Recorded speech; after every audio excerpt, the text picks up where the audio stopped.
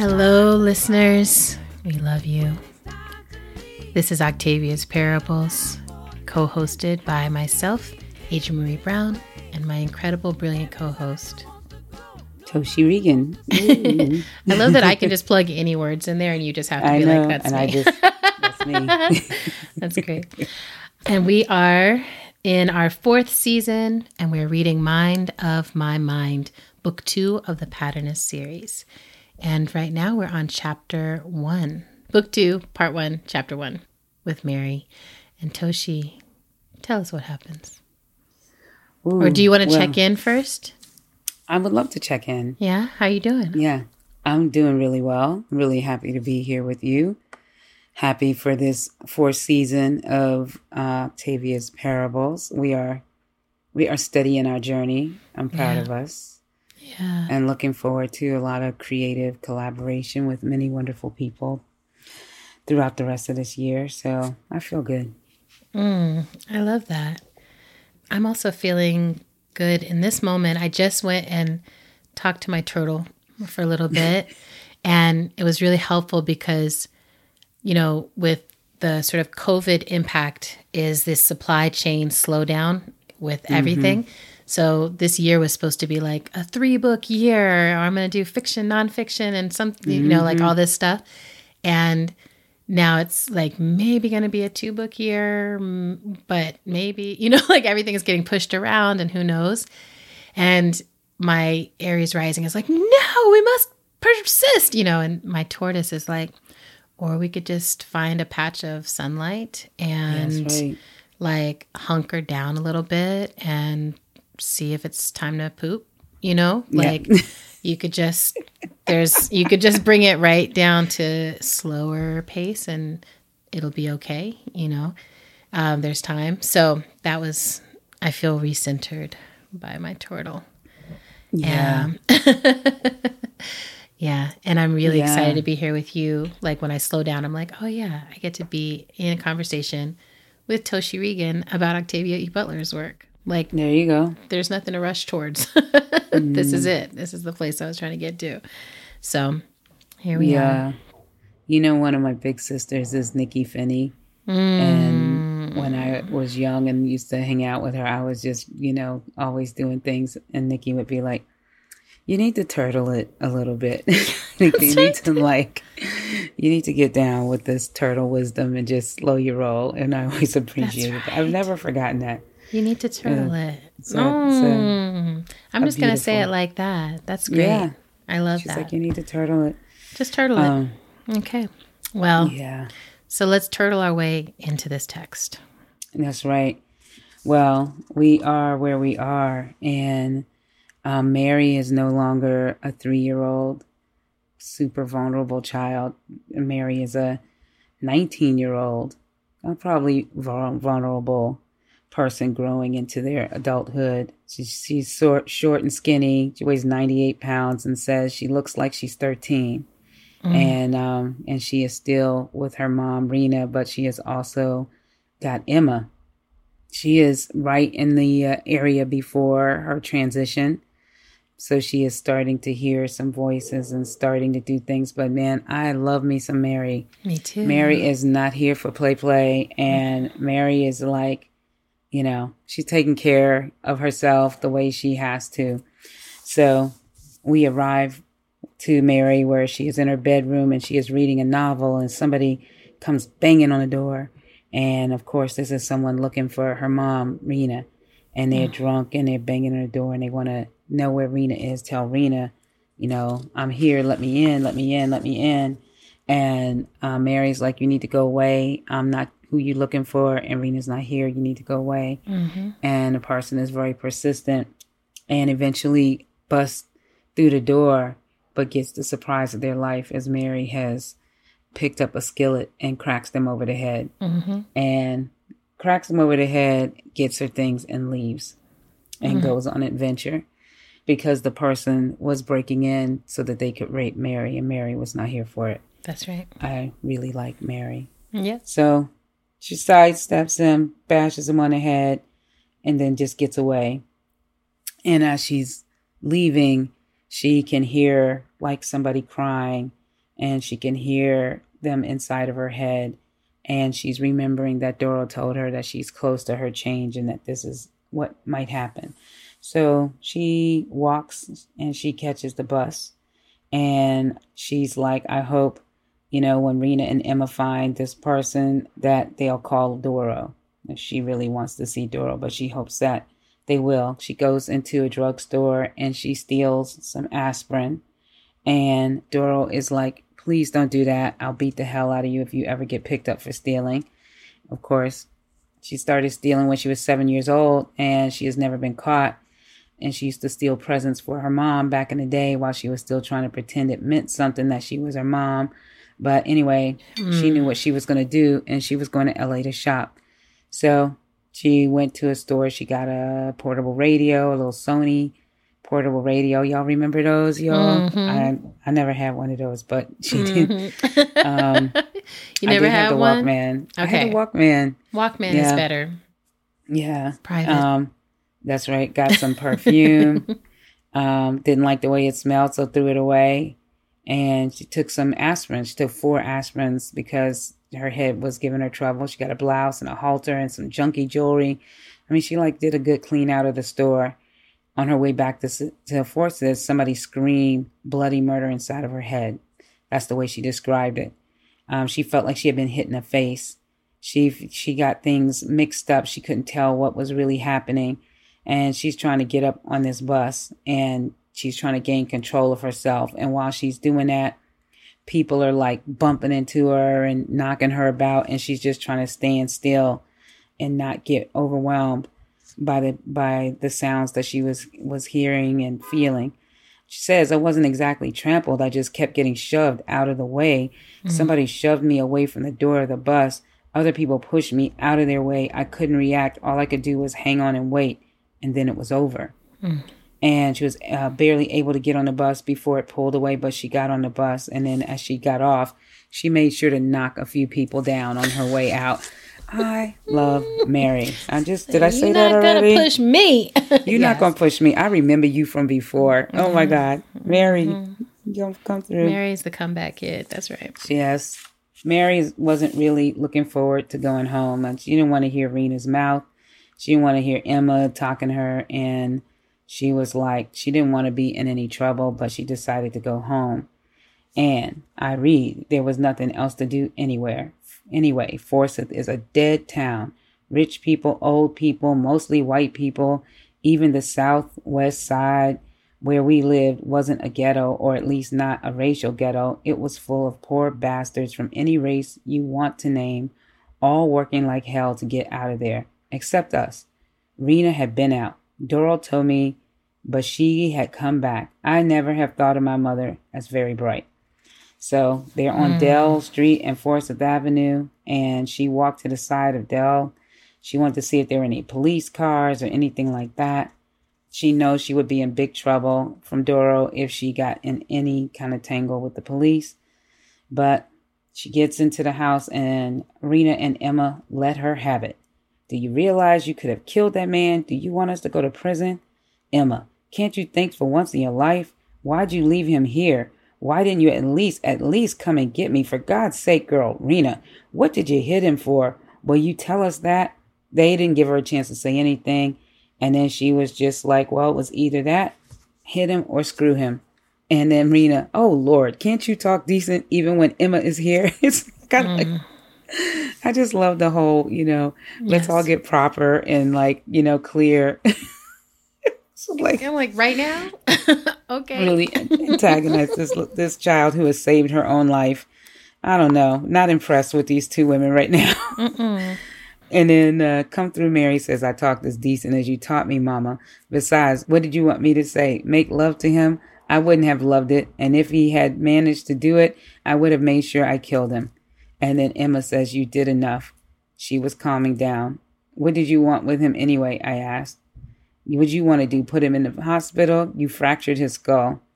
So that was, she just gets in a lot of trouble. I'm not really clear about why nobody cares that she protected herself from a rapist, but maybe we will discuss that with your questions. I'm not sure. Exactly. So she says to Emma, was this person related to you? And Emma's like, yes, unfortunately, that was one of my grandsons.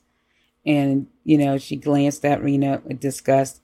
You can't find anybody but relatives to screw, because basically it was like a grandson and related to Rena. Mm-hmm. And Rena's like, it's none of your business. And then Emma shines this light. I wouldn't pretend to be so disgusted with the idea of incest if I were you, Mary. Emma sort of bared her teeth at me. It wasn't a smile. She and I didn't get along most of the time. She thought she knew everything, and she thought Doro was her private property. Mm-hmm. I got up and went to my room. So Doro arrives the next day, and Doro is like, not happy with her, but we reflect on when she was younger, and Mary always wanted to call Doro Daddy. And Doro is like, don't call me Daddy. And Mary's like, I want to call you Daddy. And Doro's like, you're not going to like it later that you're calling me Daddy, so just don't do it. But she does it anyway because she's stubborn, and she want to be how she wants to be. And then, a little bit later, as she starts to grow up, she didn't like that she had been calling him Daddy at all. And I think that's right. Our Wild Seed people know the reason why. Whew. It's heavy. Doro was a black man this time, and that was a relief, because the last few visits he had been white, and she just wasn't here for that. He was a big stranger sitting on the side of her bed, and she asked him to talk, and then she knew who it was. She had already grabbed a knife and says, can I kiss you, or are you here to jump me too? That's what Doro says. Oof. And he pulled back the blankets, and he found the steak knife that she had hidden. And he's mad as well. He's like, can you just leave the knives and the frying pans in the kitchen where they belong? And he's like, the guy was going to rape me. And Doro's like, well, you're going to kill somebody. And she's like, not unless I have to. If people leave me alone, I'll leave them alone. Doro tells her to get dressed. And she gets dressed and goes in the car with him. And he takes her to a jail. And they're not inside the jail. They're just like outside the jail in the car. And she loses it. She all of a sudden can hear and feel so many overwhelming voices, so much pain, so much violence. It's absolutely terrifying. She's holding it all in her head. She's getting this enormous headache, and she is screaming. She's like, it's just a nightmare where the walls are coming together on you and you can't get out, the kind where you're locked in some dark, narrow place and you can't get out, the kind where you're at a zoo locked up like an animal and you can't get out. She's like, I have never been afraid of the dark, not even when I was little, and I'd never been afraid of small, closed places. And the only place I have ever seen a room where the walls formed a vice was in a bad movie. But she screamed and screamed and screamed and screamed and begged to be driven away. And when Doro finally drove away, she almost caused him to have an accident. He's like, Doro's like basically doing a scared straight situation with her, like trying to let her know she can't be arrested. It's almost like Doro's not so mad that she's like doing stuff. It's that like in the time that they're in, she is not somebody who can get away with doing things like that. She won't survive jail. She won't survive any of that stuff. So Doro was like, you cannot be in a prison. Like you have to make some better choices because like, this is what you're going to be in. And I just want to laugh at Doro driving a car right now. I know. I'm like, how, Sway? Yeah. I just want to laugh about that Doro has aspirin in a glove compartment and is driving a car. Yes. Like, y'all, come on. Yes. Last time Doro was on horseback. So here we go. So he also cares that she's just, eating aspirin without water. And he's like, you're going to get sick. I don't know. Doro, you're confusing me right now. But this is really what's happening is that he is trying his best to protect Mary from getting into any kind of trouble because she is very, very close to her transition. So this is one thing that's happening is that she is going to go through her change and that can't happen in a jail. And she will be so overwhelmed inside of a jail cell is very certainly that she would probably die in her transition. So he's trying to protect her in his Doro way. So manipulative. It's like so manipulative. Oh my God. my God. He just has, I don't know. He's lived such a long time. He still doesn't, right? He still doesn't have it together. And, Doro has like really tried his best to set them up. He's got, money coming in and things like that.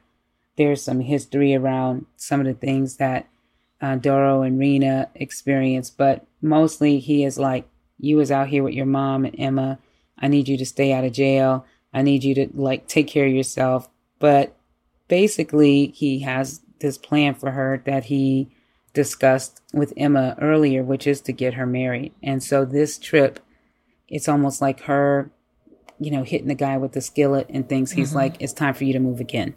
Yeah. So he's like, you're getting married. And I don't know if y'all have picked this up. Mary is only interested in Doro. Yeah. That's who she loves. That's who she wants to be with. The whole question of incest and all of this stuff, it doesn't matter. She wants to be with Doro. Yeah. And so she's like, you're getting married. And she's like, nope, I don't want to get married.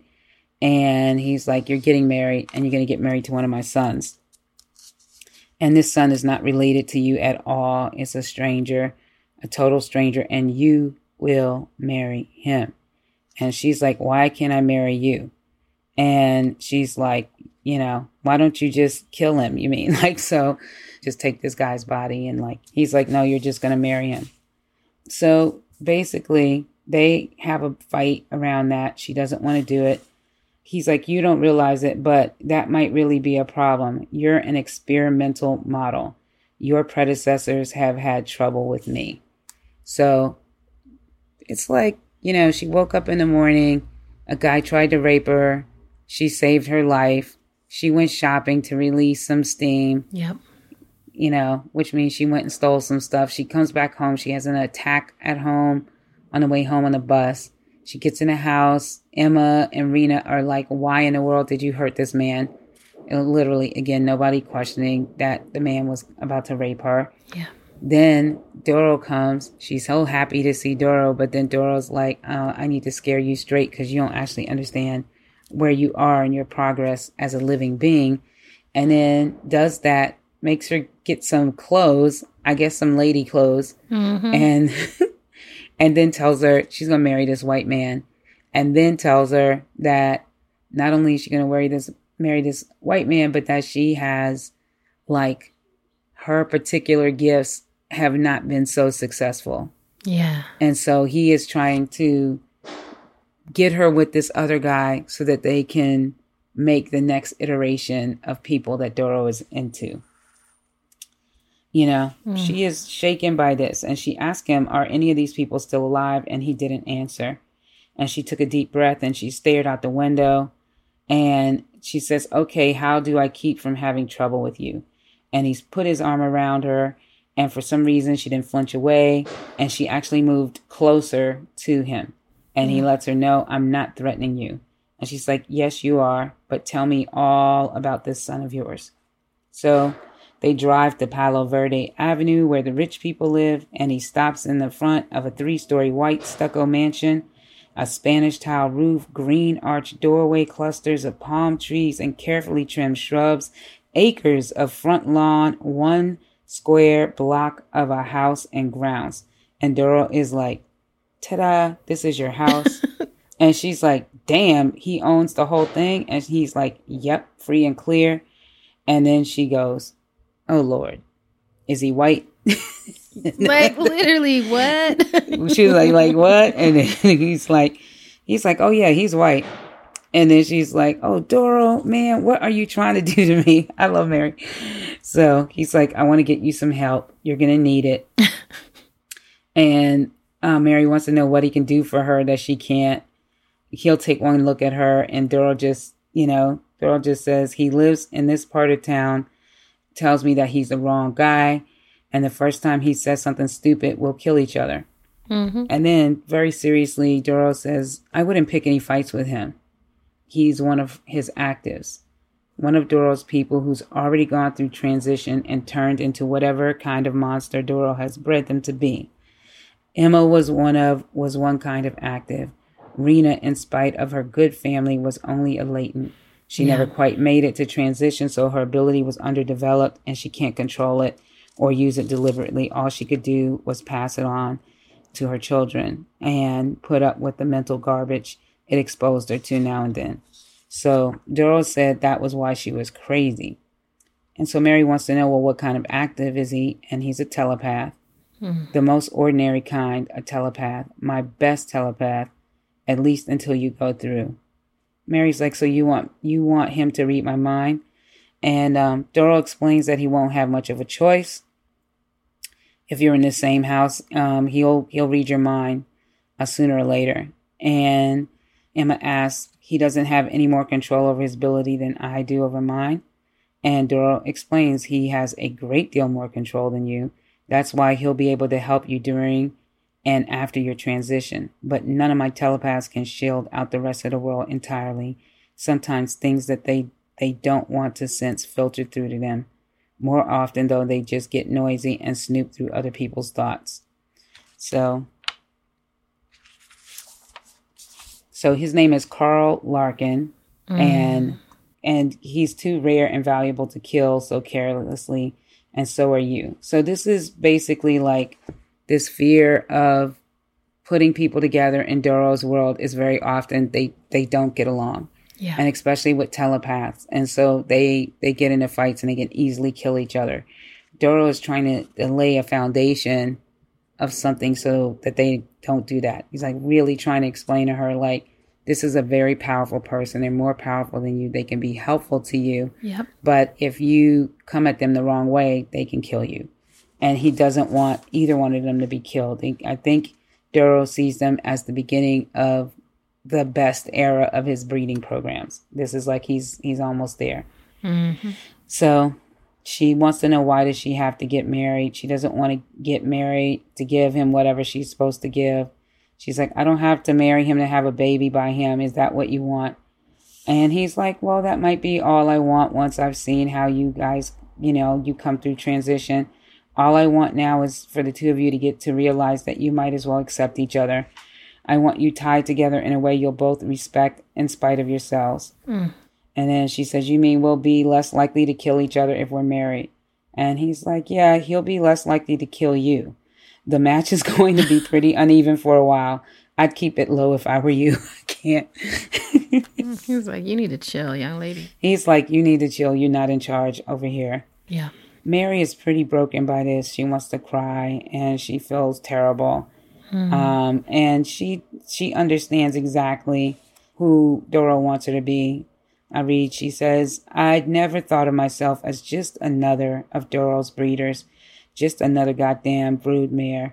Rena was, Emma was for sure, but me, I was special. Sure, Doro had said it himself, an experiment. Apparently an experiment that has failed several times before. And Doro was trying to shore it up now by pairing me with this stranger. She says, when do I have to marry him? And Doro says, in a week or two. Come on, Doro. Like what? So she says, I would have put up more of a fight if I had known how to fight Doro. I never much wanted to fight him before. I remember once when he was staying with Rena and the electronics company out in Carson, one of the businesses that he controlled was losing money. Doro had this guy who ran the company for him come to the house to talk. Even then, I knew that was a hell of a put down to the guy.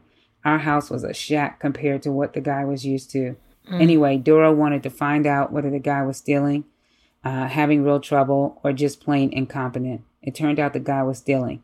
Big salary, pretty young wife, big house in Beverly Hills, and he was stealing from Doro. Stupid. The guy was born Doro's, just like me. And every dime of his original investment had been Doro's. Still, he cursed and complained and found reasons why, with all the work he'd done, he deserved more money. And then he ran. And Doro shrugged.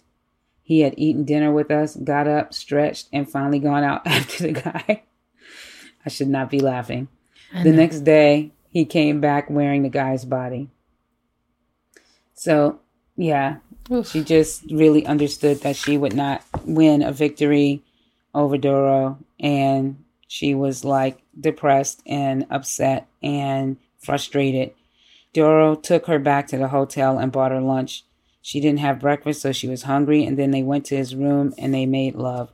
Really, I would call it screwing when I had to do it with his damn full son. I had been in love with Doro since I was 12. He made me wait until I was 18.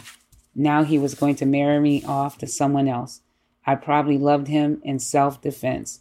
Hating him was too dangerous. We had a week together. He decided to take me to Carl when I started passing out with the mental stuff I was picking up. It surprised him the first time it happened. Evidently, I was closer to transition than he had thought. There y'all go. Oh, Lord of mercy. Lord of mercy. Doro. Yeah, Doro, so scary. So He's so scary. He's so terrifying. He's so terrifying. Yeah, and we'll talk about why. So, questions for this chapter. What are your first impressions of Mary? You know, I know we're biased. We are Team Mary. But what are your first impressions of her? How would you describe her? What do you think her sign is? Would you be friends with Mary? Would you be drawn towards Mary? Would you want Mary on your team? You know, just notice how Octavia is offering Mary to us as a 19-year-old. Yet another one of Octavia's young protagonists, right? Mary is on the threshold of a transition in which she'll be coming into these powers, hopefully good powers. Hopefully she'll be one who can live. Have you ever been through a transition? Have you been through a few transitions? Have you been through something that unfolded at a physical level, a shift in your capacity? I just watched the movie Turning Red. Have you seen this yet, Toshi? So I really recommend it as a transition movie. It's a kid's movie, a young adult movie about getting your period, where you turn into a massive giant red panda. Wow. And it's wonderful. But it made me think of this transition and this journey. So just think about your own life and those moments of shedding who you were to become someone else. What have you needed during that time? And then Mary's power, we're beginning to sense what it is, right? That she struggles being around other people and struggles with differentiating between what's actually happening and what she's sensing in her head, which she might be sensing from others' minds, sensing from others' experiences. And this is a favorite theme of Octavia's, right? Is this, we can feel each other. Right. So this is, there's a literary lineage relationship that happens between a character like Mary and Lauren Olamina in the parables, and in her grandmother, great-great-great-great-great-great-grandmother Emma / Anyanwu, right? There's just this sense, how can we feel each other? And the question I have around this is, do you ever struggle with distinguishing reality from what's happening in your own mind? Right? Or are you someone who's like, I feel very comfortable assuming that what I'm experiencing and observing and feeling is all based in reality? Right? And I want people who live inside of any oppressed identities to particularly sit with this question, because part of how these oppressive systems work is by trying to make us think things about ourselves that are not true. Right. So we can be told, oh, that's not realistic. It's not realistic that a Black person could be equal to a white person, right? Like we've had, centuries of that kind of, that's reality. Yeah. So just think about that as like, do you ever have those moments where you're like, I can feel something different in my mind? And I know for me, just on a vulnerable level, some of my best work has come from sensing something really different in my mind from what I was being told was reality, and trying to write it down or sing it or hear it, What about for you, Toshi? I'm really curious about that. I mean, I kind of can tell them apart pretty good. But I enjoyed it. I enjoyed the space in my mind. It's really necessary. Yeah. It's like especially when I'm doing like music, because I write a lot spontaneously. Yeah. You know, like I'm in the studio and then I just start creating something and I start writing like, and I always feel like I'm inside of another space Yes. than a space that I'm in. Yeah. And I'm always grateful when I find partnership with other artists and engineers who really can tell that's happening, because they don't start asking me what do I want to do next, or what's happening, or That's what is right. going on, or any of those questions. They just wait for me to pull it together. And then I kind of come out of that space and I'm like, okay, boom. Yeah. So that happens to me a lot. And I like that. yeah. And then it's also like, you know, a little hard to be present if it's happening very strongly. Yeah. You know? It's hard to be present. Understatement of the year. Yes. It really is. It's like, I'm thinking about the number of times that like I'll be talking to someone who I love and I want to be present with, but then something else is happening in my mind that's like, You can't do it. oh wow, I need to follow that. I'm supposed to go, you know, my family knows this, but I'll often like dip out and be like, I'm gonna go to the bathroom real quick with my phone.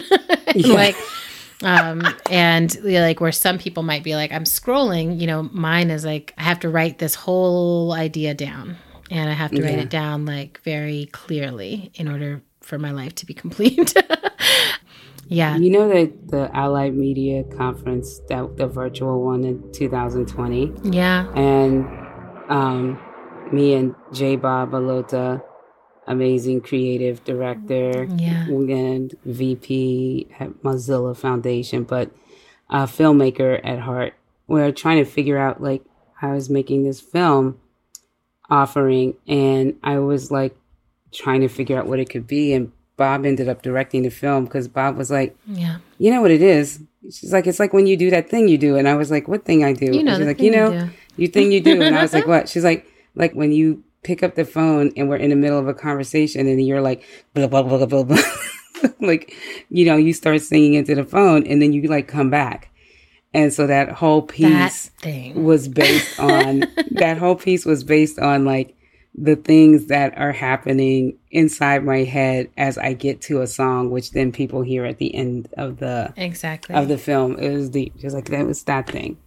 Well, so. and I love this because we're really, you know, I think it speaks to where we are in life, that it's like our minds are going to like healthy alternative realities.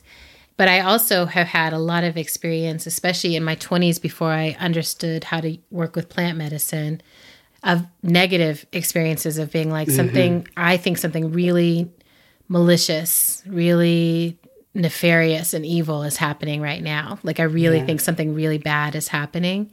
And then being like, oh, I was just high. I was high. Right.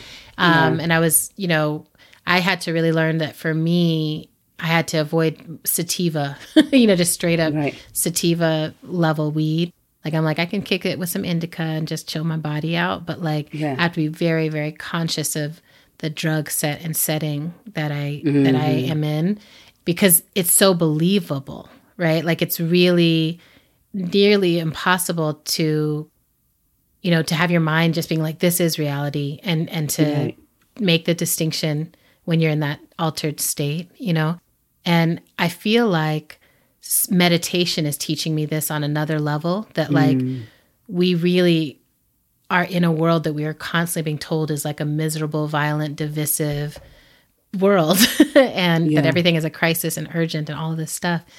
And then meditating, you know, for 30 minutes, I'm like, oh, that's not, I don't know when to say it's not the real world, because I don't want to be like in a spiritual bypass, but I'm like, there's a world underneath all that. Right? There's something at the surface, you know, when we're at the surface and untethered from that larger spirit, that larger home base, then we can think that the world is all this petty, violent stuff and that we have to participate and play the game. But you opt out for a moment. It's like, oh, something else. So anyway, I named that too, because I'm like, I want Mary to, I'm like, don't hang out with Doro. Like, go to a meditation class. You know, like he's not going to help you with this transition, honey. No, he's just going to be like, get to my where I want to go. Exactly. I mean, like he's sleeping with her. Anyway. So the next question I have is, this thing happens where Mary comes back. She has saved her own life. She has protected her body. She's gone and, attended to herself, and comes back to her angry caretakers. And they're like, why would you do that? Why is he laying here? And not making any, protection. Like this is, she's protecting herself, right? So how often, and maybe this is you, maybe this is people around you, but how often have you experienced kids having to save their own lives or protect themselves, and then having to explain themselves to not get punished, or just having to get punished, right? Like how often are we punishing people for saving their own lives or for protecting themselves, right? And what is that about, right? Because we call it safety. We say that we're trying to keep our children safe. We're trying to keep people safe. But often we don't listen to how they're trying to keep themselves safe. That's right. Right. I mean, it's so true. I've had both sides of it. You know, I've gotten whacked when I was a kid for not being where I was supposed to be, you know, but making sure I was someplace that was good for me. Yeah. You know, and then I have also just gotten, terrorized again as a kid, and then punched somebody in the face. And then, just have my mom stand up for me and be like, we can resolve this if you just never come over here again to the people who were beating me up. That's right. It's also, there's just the technology of in this situation, I don't really understand it. I actually am sometimes Octavia does something and I'm like, but by now they already know who she is. They already know she's going through transition. They already know all of the things, they're not sharing as much yet about what Anyanwu's gifts are, but we already know what they are. Yes. So I'm like, why in the world isn't there a better door? Why in the world? We already know that she was an abused child when she was 3. That's right. And we know what Rena's up to. And we know what Rena's up to. We know all the things. Why isn't there better protection for her? Why hasn't she grown up in a better space? It just is it's confusing storytelling to me. Why do they care so much to yell at her when this person really was well, it's going to be you. If it's not Rena, it's going to be you. So I didn't really understand that. Right. I just thought something deeper could have happened there. Well, and I think so much of it is wanting to set up, now we're in this police age, right? So when we first entered the wild seed world, we're in the slavery era. And so it's what we have to be careful of are the threats related to slavery and how people are going to see this. So I think this is on a world building level. It's jail is now that's the scariest thing for any of our Doro's children cannot be in jail. And so much so that, he literally says that to her, wouldn't rape be preferable to being in there? Yeah. Right. And which brings me actually into my next question too, which is just, do you see how normalized sexual harm and sexual assault and violation is in Doro's world? That's right. Every single person that Doro is in relationship with, every woman so far that we've seen that he's in relationship with, he is in some violating sexual relationship with them, right? He is, amongst other things, the rapist of all of these people, that because of the power dynamics, right? That there's no true consent possible because of how each of these people are being groomed by him, bred by him, groomed by him, parented by him. It's just such a violent world that he has created, and particularly for women. So I want to make sure that people have that lens on this, because we're also experiencing, she keeps taking us back and forth between the horrific world of Doro and how charming he is, and these small acts of care, these small acts of attentiveness. And it's there's no balancing of the scales, these tiny, tiny things he does just to get what he wants. And then what he wants is a total life violation. Yes. Right. And so I'm like, keep your goggles on, keep your, like, don't lose perspective, even when there's these other kinds of moments with him. And I think a question I want our listeners to reflect on is, does this Doro realm feel more or less dangerous than your own world, right? Than the world we're living in right now, than the world you grew up in? I think Octavia was really pointing us towards how normalized sexual harm is in our world. Yes. And how easy it is to look away from it, right?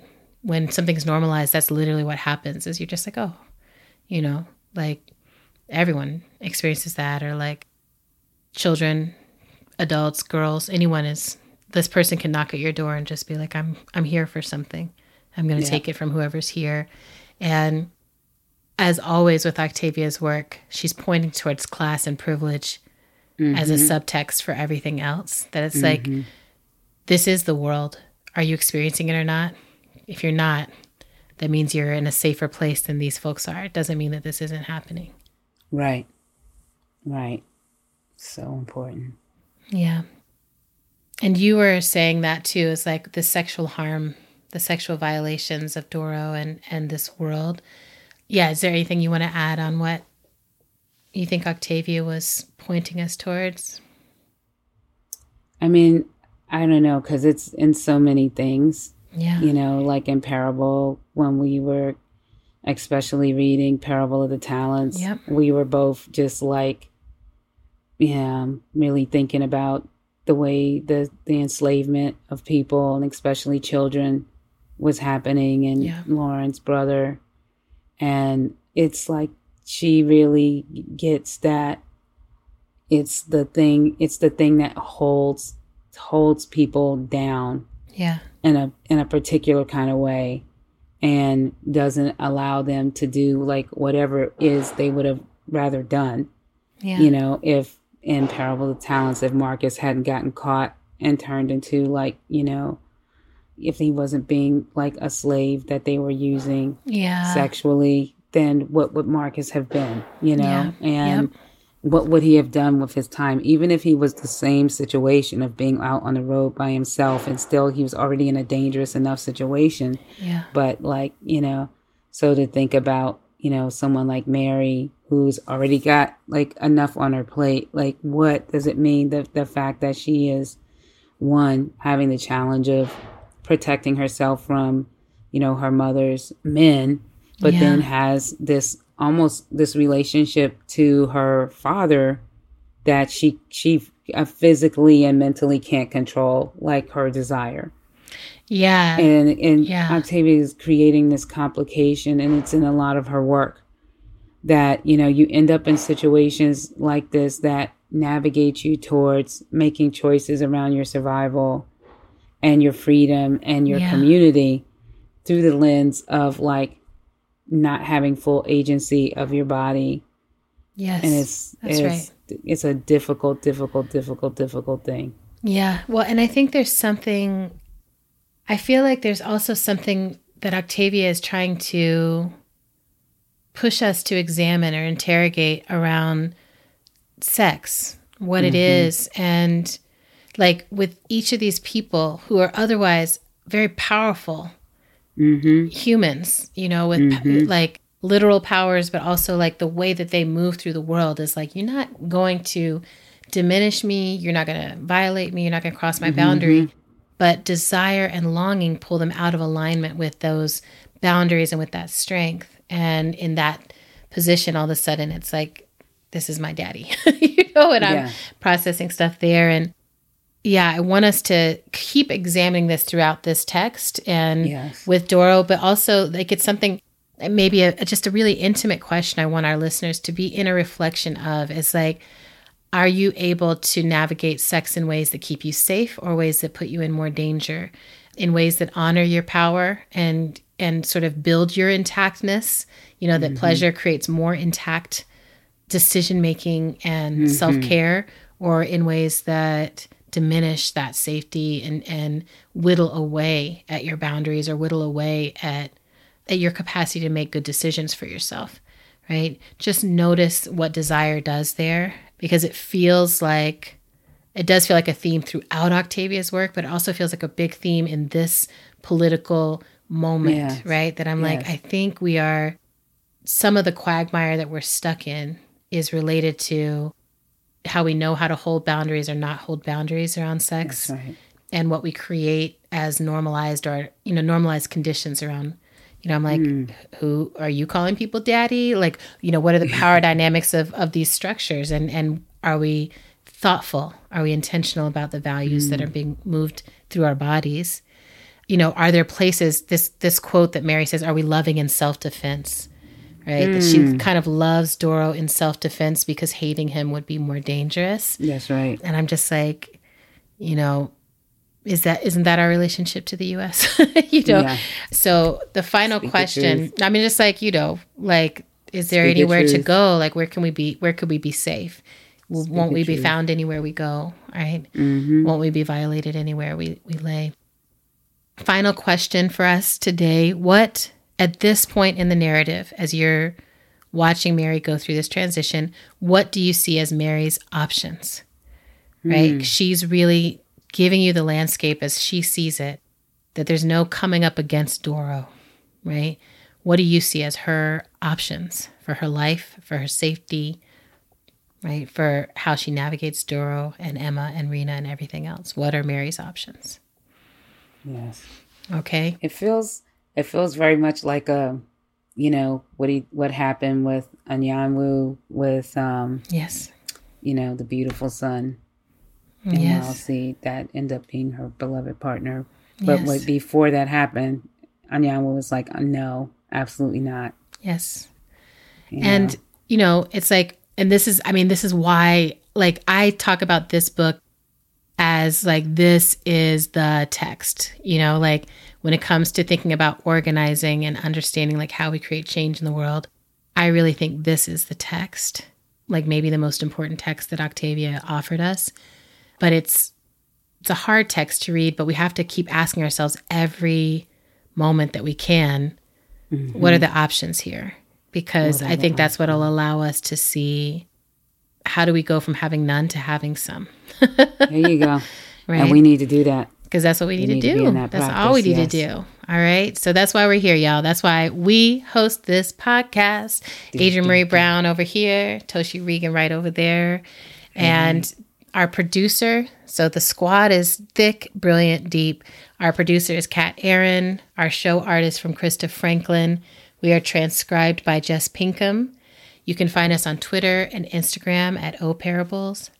And you can go on Patreon and become a patron of our work at patreon.com/oparables. Transcripts for all episodes are live at readingoctavia.com. And music for Octavia's Parables is You Don't Know the Time, written and performed by Toshi Regan. And the Sower song, written by Bernice Johnson Regan and performed by the cast of Octavia E. Butler's Parable of the Sower, Memorial Hall, Chapel Hill, North Carolina.